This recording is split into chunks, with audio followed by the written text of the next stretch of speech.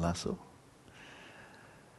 This morning we'll begin the first phase of the practice of awareness of awareness. The primary text that I'll be drawing from is Natural Liberation, a dharma, a treasure text attributed to Padmasambhava. And he calls it Shamatha without a sign, which very simply means Shamatha without an object. That is, when in this practice one is not attending to any appearance or object to the mind, but simply being aware of the experience of being aware all by itself.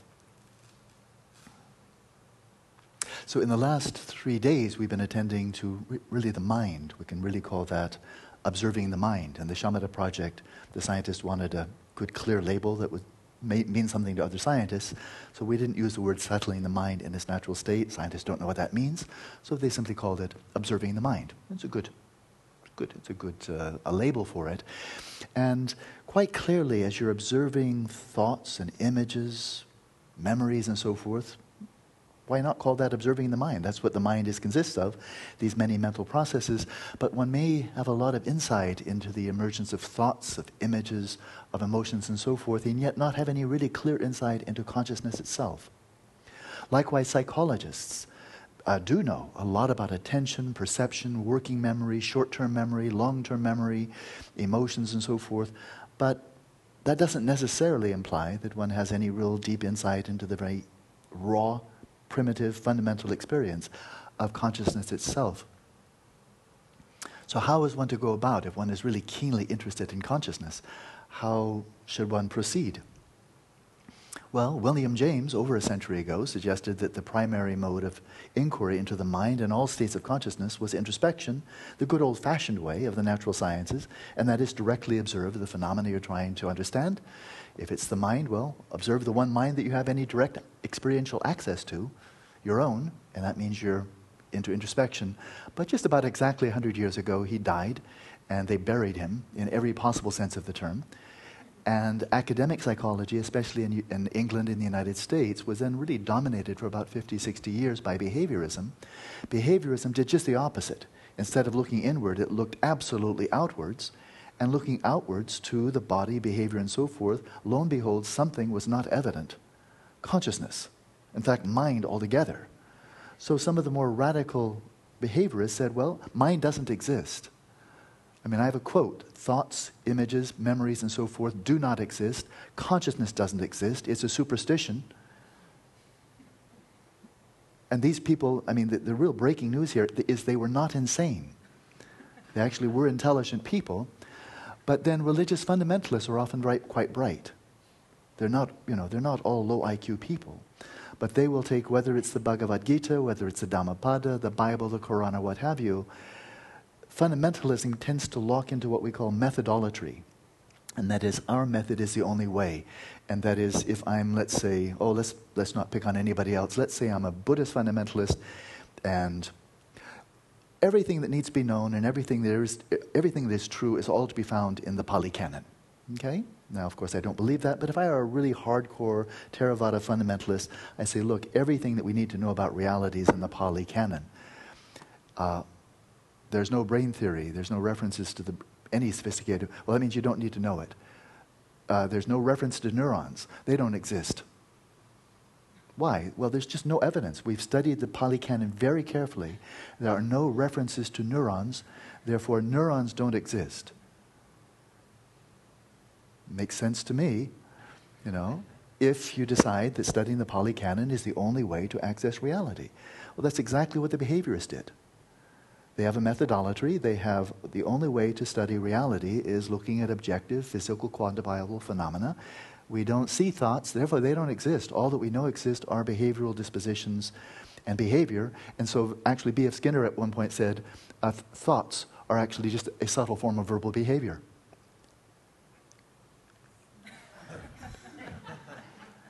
It's for the same reason, really, that modern science as a whole, biology in particular, has simply scuttled the whole notion of prana. A lot of you experience prana. Some of you have experienced chakras. It's just like you've experienced red or sweet or sour. but you can't measure it biologically. There's just no device thus far that measures prana. So it's central to traditional Chinese medicine, Indian Ayurvedic medicine, Tibetan medicine, Hopi, and so forth. But the biologists, when they're fundamentalists, they say, we can't measure it, it doesn't exist. But then when people, they can either discard it, or they can say, oh, but of course consciousness, let's get real here. Consciousness does exist. Good, how do you define it?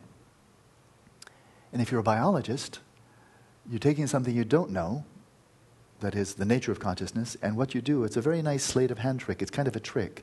And that you take something you don't know and you simply define it in terms of something you do know. It's a very, very easy way out. And so what is consciousness? It's a certain bandwidth of electromagnetic fields generated by the brain. Those we know. Consciousness don't, but don't worry. Consciousness is nothing more than a certain bandwidth of electromagnetic fields.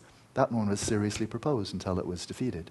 But it keeps on trying to get reborn. Another one I read just recently is consciousness is nothing more than integrated information. That's by a biologist. No, it's nothing more. So your laptop, in fact, my iPod. Hello, iPod, how are you doing today? Because I know you have a lot of integrated information in there. I feel you. Do you feel me? Ah, he does. Hi.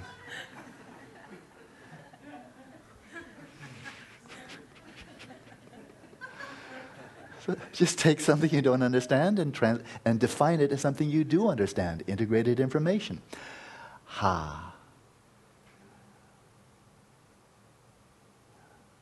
Consciousness in the Buddhist understanding is one of the most fundamental, and perhaps the most fundamental, element of experience there is. And if you don't have it, there are no words that can ever be used, not even as big as the Encyclopedia Britannica or all of the information on the internet.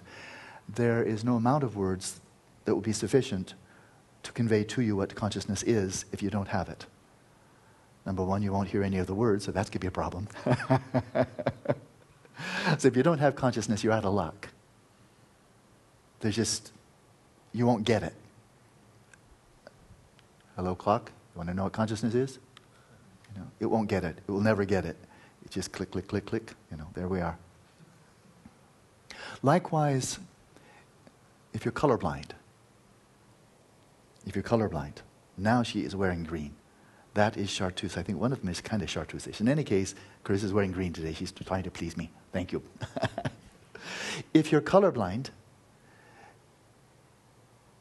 and somebody, and you ask, tell me, I just don't get it. What's the difference between green and red? I just don't get it. Well, the physicists have come and said, oh, I can handle the problem, no problem. Green is this bandwidth of electromagnetic fields. They have this frequency, and red has this frequency. They're entirely different. And so that's the difference between green and red. And then but I don't see electromagnetic fields. No, why don't we can measure them. You see this one? This is this bandwidth, this is bandwidth. Okay, now I understand. But I still don't get green and red. No, but those frequencies, electromagnetic fields of those frequencies, they are green and they are red. If you understand this, you've understood them. Okay, got it. Now I understand. Except you're still colorblind. Right? A biologist would say, no, that's wrong. That's not green and red. What green-red is really, green is actually occurring inside the visual cortex. It's not out there. Images, as Antonio Damasio, the neurologist, said, images don't travel through space. Right. They're generated in the brain. So green is actually inside the visual cortex, and we can tell you exactly what green is. This particular type of activity of neurons in the visual cortex, this is green. And this is red, and they're entirely different. And if we damage this part of the brain, you won't see green anymore. And you damage this part, and you won't see red anymore. All very good. Okay, but now I know about neurons, but I still don't know what green or red is. You just told me about neurons. So, in my impression, most of the definitions of consciousness that are given by philosophers, physicists, and biologists, and psychologists are all as if they're giving it to people who aren't conscious.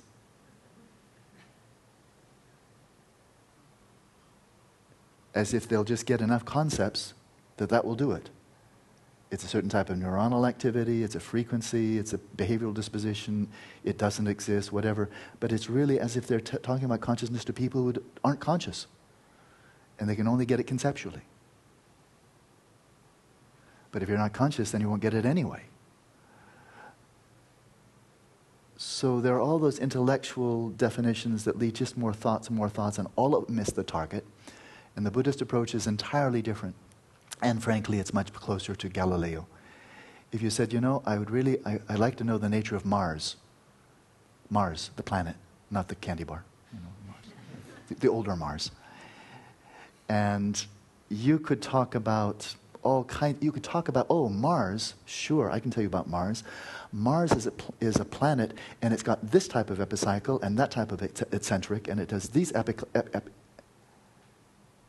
and you can learn all about the epicycles and eccentrics of Mars, but that will not give you 1 inch of how to actually recognize Mars when you see it.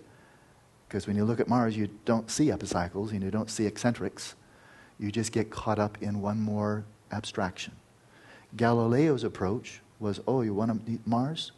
Look, it actually moves across the night sky, unlike in a different way than the stars. But most importantly, look at it.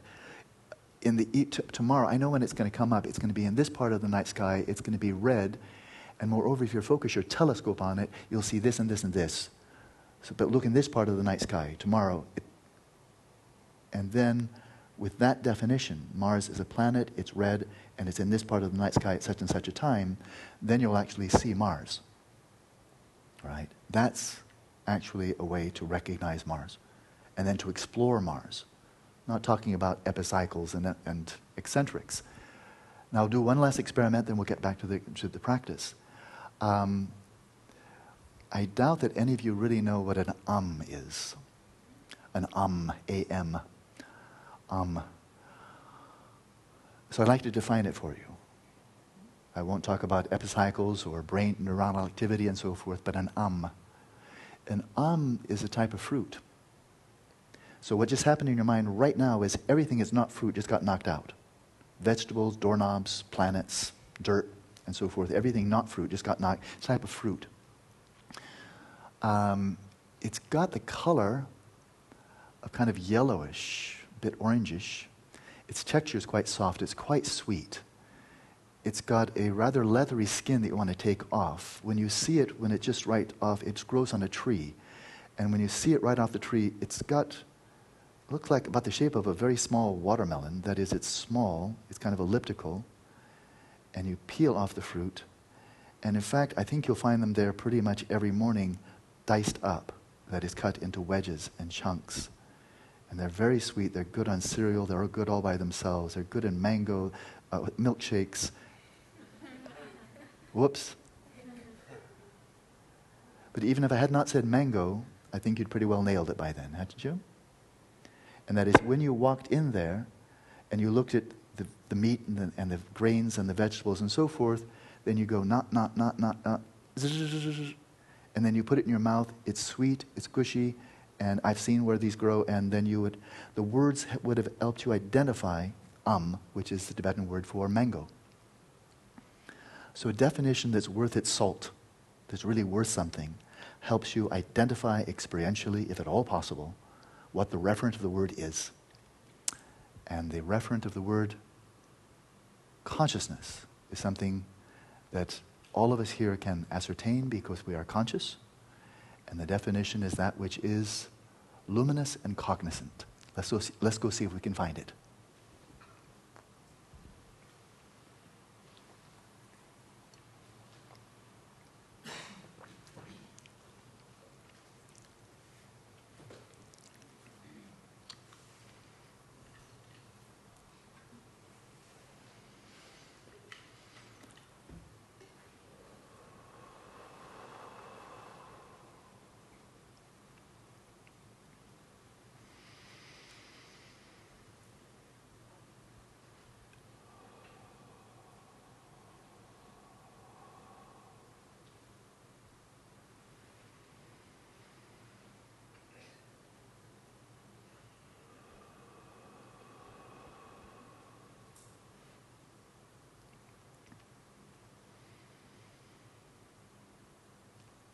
Let your awareness descend into the body, into this field of tactile experience, right down to the ground.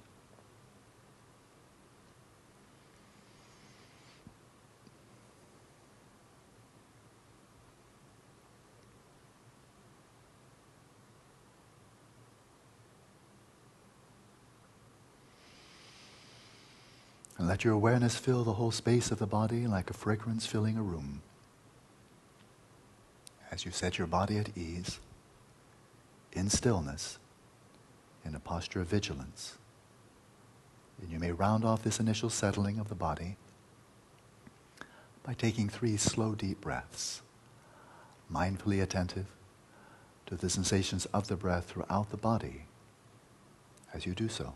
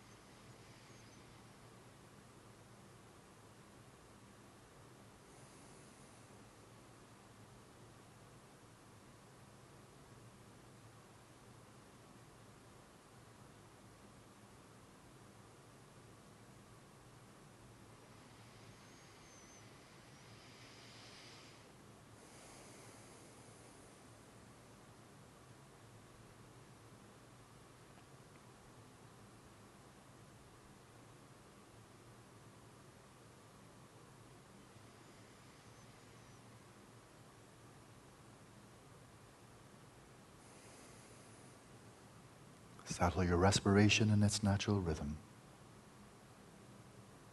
Get out of the way and let your body breathe without restraint, without effort, as effortlessly as if you were deep asleep.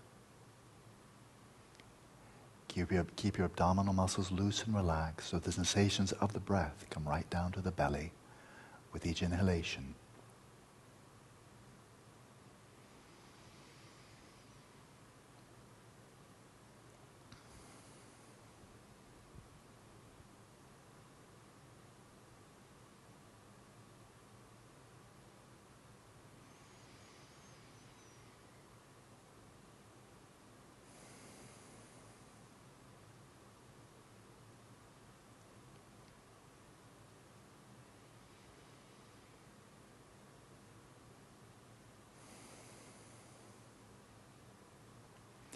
Then set your mind at ease, releasing all cares, hopes, and fears about the future and the past.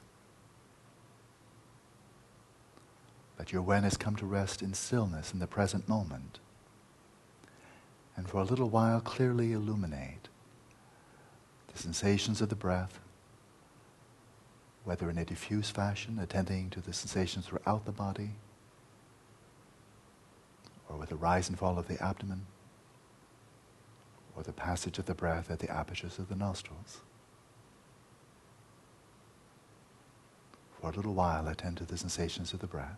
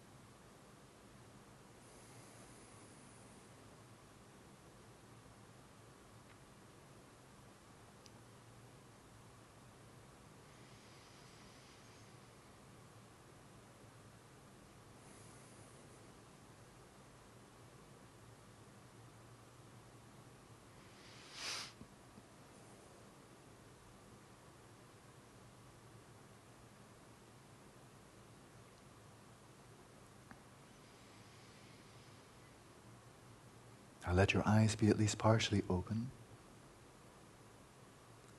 but without attending to any visual object, any shape or color. Let your gaze rest vacantly in the space in front of you, as if you were absent-minded or daydreaming.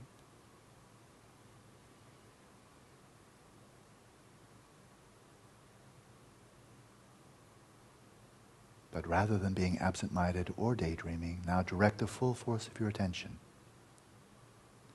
to the domain of mental experience, withdrawing your attention from all of the 5 physical senses.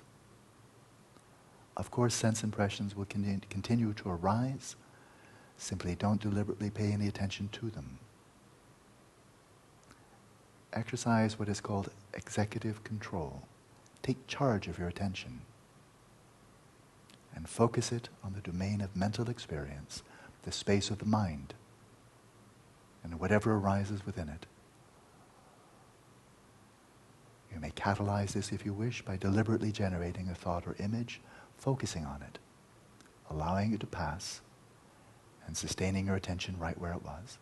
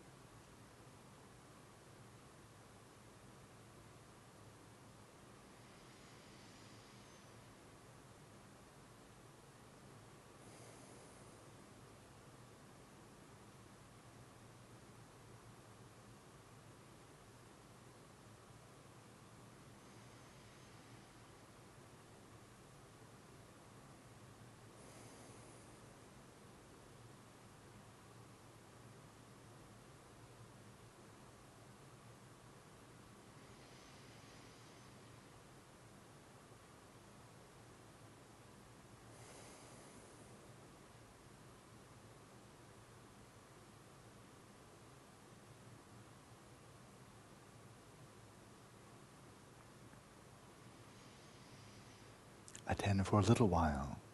Focus on the foreground, the players on the stage, the thoughts and images that distinctly arise in the space of the mind. Observe their nature without distraction, without grasping.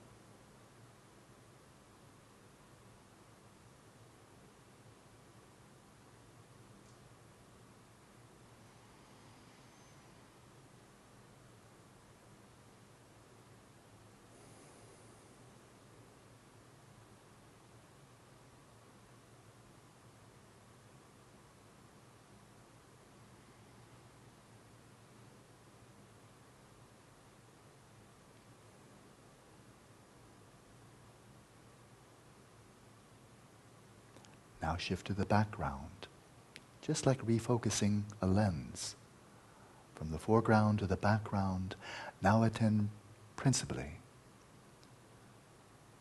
to the intervals between thoughts and images,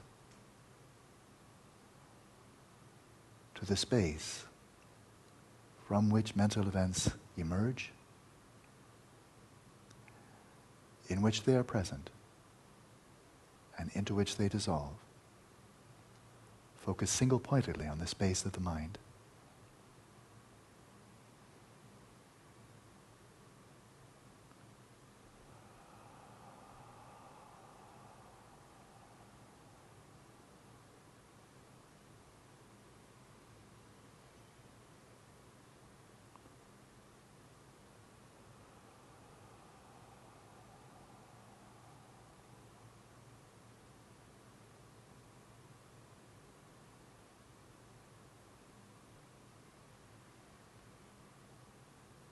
Attend closely.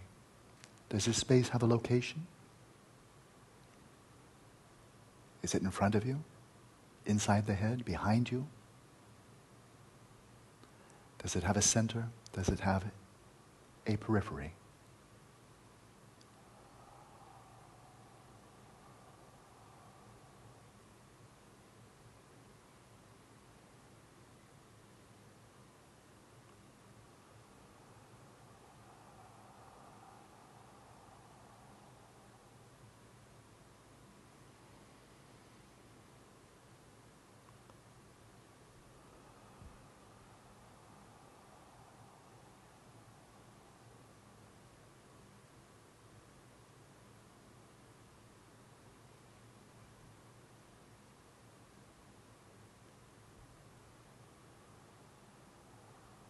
Now, as you attend single-pointedly to the space of the mind,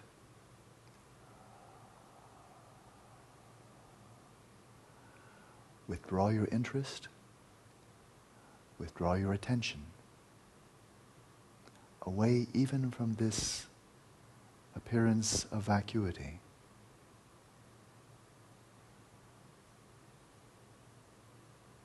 Withdraw your awareness right into its own nature. Appearances of all kinds continue to arise, but take no interest in any appearances to the mind or to awareness.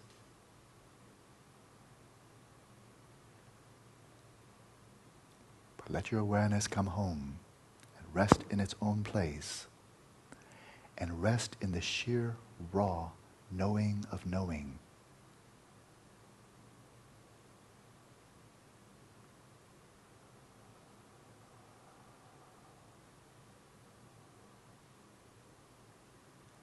Attend to what would be left if all appearances vanished,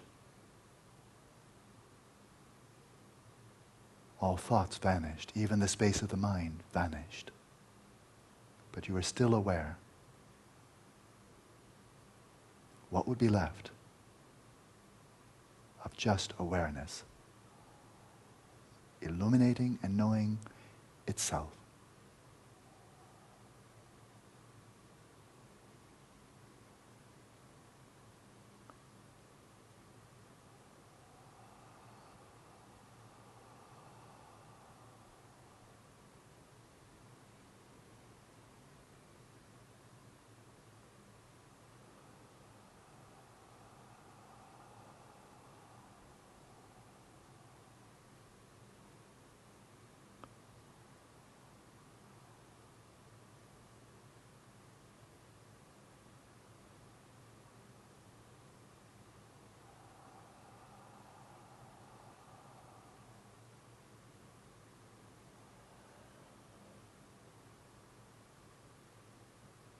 I invite you now to initiate a type of oscillation, like a membrane expanding and contracting.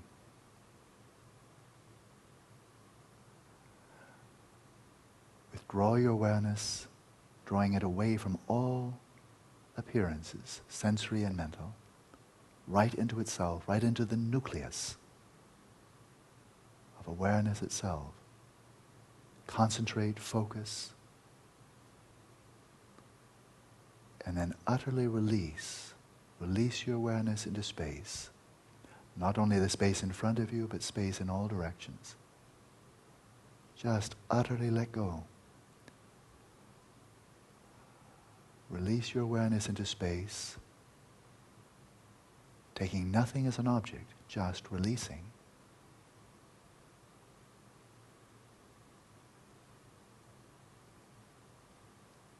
Into a sheer absence of any object, just releasing into space. Total relaxation.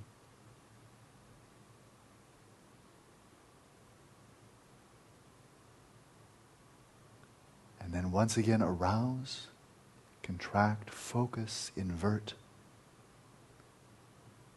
your awareness right in upon itself.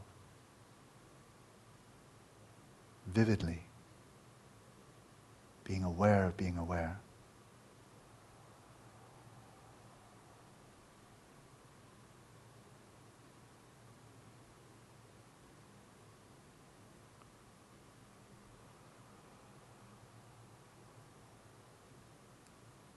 And then utterly relax, releasing your awareness into space with no object.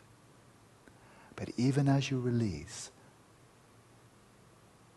gently sustain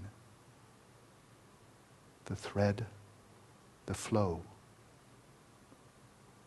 of being aware of being aware. Invert and release.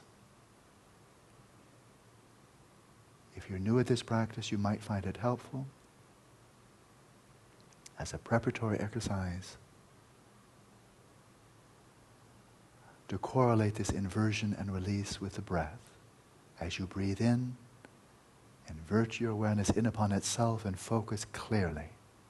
As you breathe out, release your attention into space while gently sustaining the flow of awareness of awareness.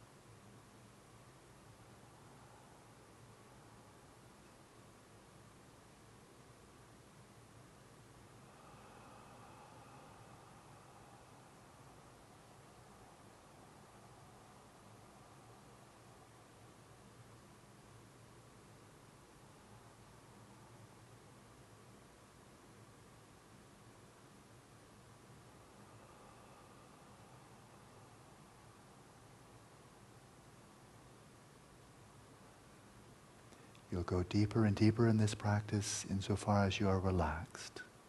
So let your body be utterly at ease, the breath utterly effortless.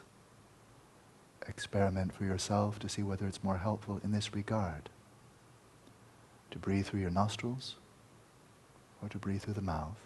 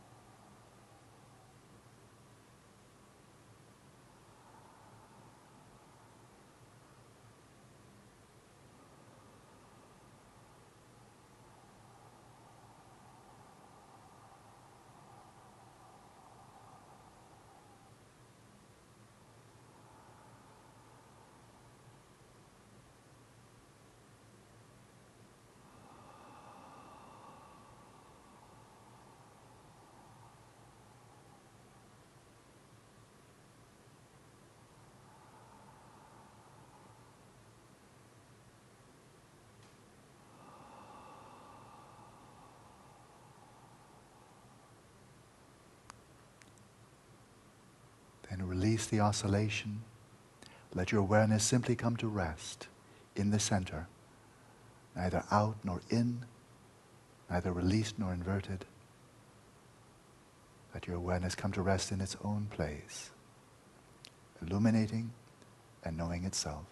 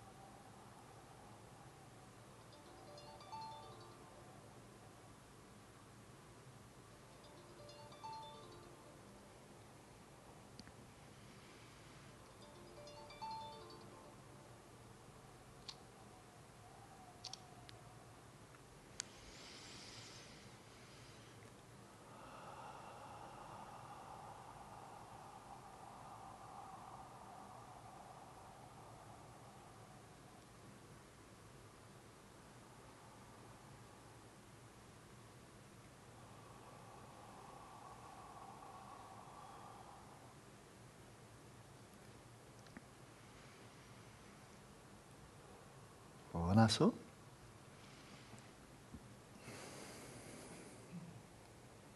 about 45 years ago, the very brilliant theoretical physicist Richard Feynman made the comment in his Feynman lecture series that everything that occurs in the universe, including all of human experience, can all be understood in terms of the movements of atoms in space.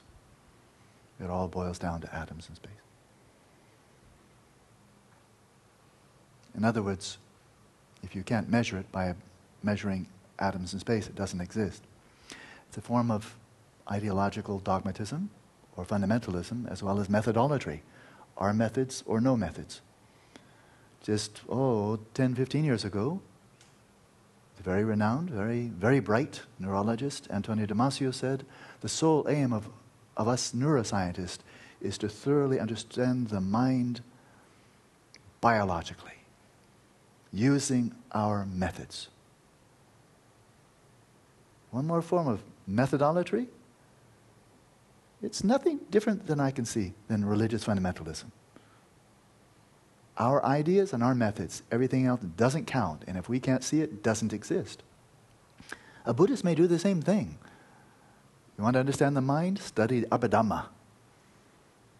Just study the Abhidhamma. Everything you need to know about the minds is in the Abhidhamma. Study it, debate it, and then you really know about the mind. It's one more form of methodology and ideological dogmatism.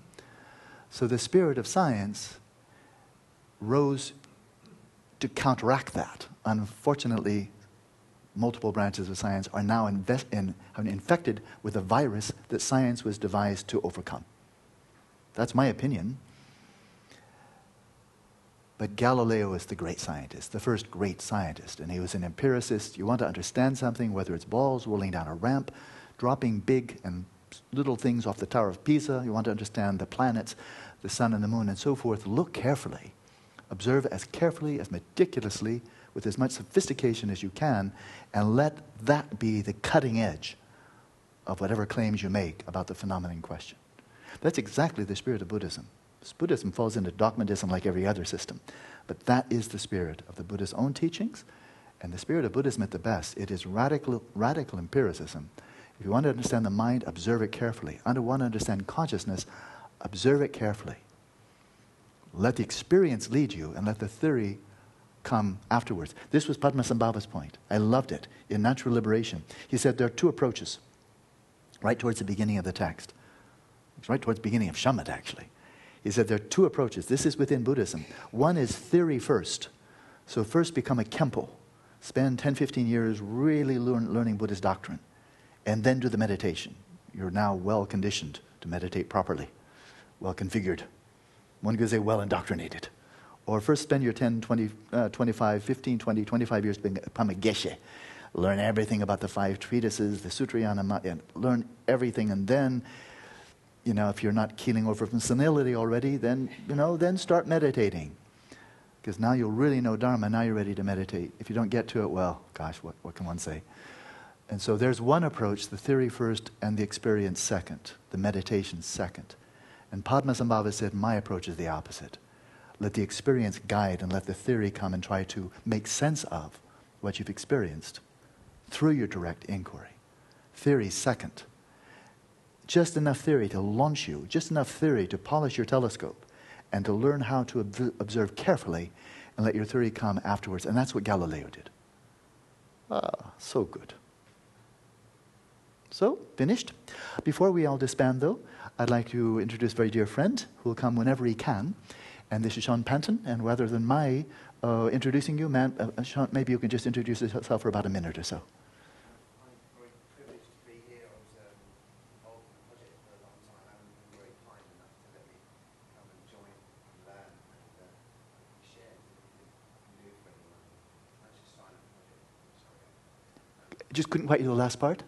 I know it's just we're on a silent retreat, so I feel a bit intrusive at times. I'll try and be as quiet as possible, and I really appreciate your understanding and letting me be here. Yeah. You're very welcome to be here. I have the microphone, so Sean has been integral to the development of PIA, and very especially the Sports and Leisure Club. His old friend of Klaus Hebben, our invisible benefactor. Klaus Hebben is in fact not God. He's a human being. He might seem like God because he created everything. Klaus is also a very dear friend, and he did indeed create this. And I'm hoping Klaus can one day come, but he's just so devoting himself to helping fully develop the whole of PIA. He would really like nothing other than to be fully part of this retreat. He's told me that it's literally true. But it's just meeting after meeting as he continues just to devote himself, heart and soul, to seeing that this whole PIA, all aspects of it, the school, the Sports and Leisure Club, the Mind Center, continue to flower and come to fruition. And that's why he's not here. So it's frankly utter self-sacrifice on Klaus's part. Sean and Klaus have been friends for years. Klaus is a very dear friend. Klaus is certainly, Sean as well. So welcome, Sean. Whenever you can come, you're welcome to be here. And that's it for this morning. So be happy that you're conscious, because you actually have a really good shot at realizing what consciousness is since you are conscious. If you weren't, then I wouldn't have anything more to say. See you later.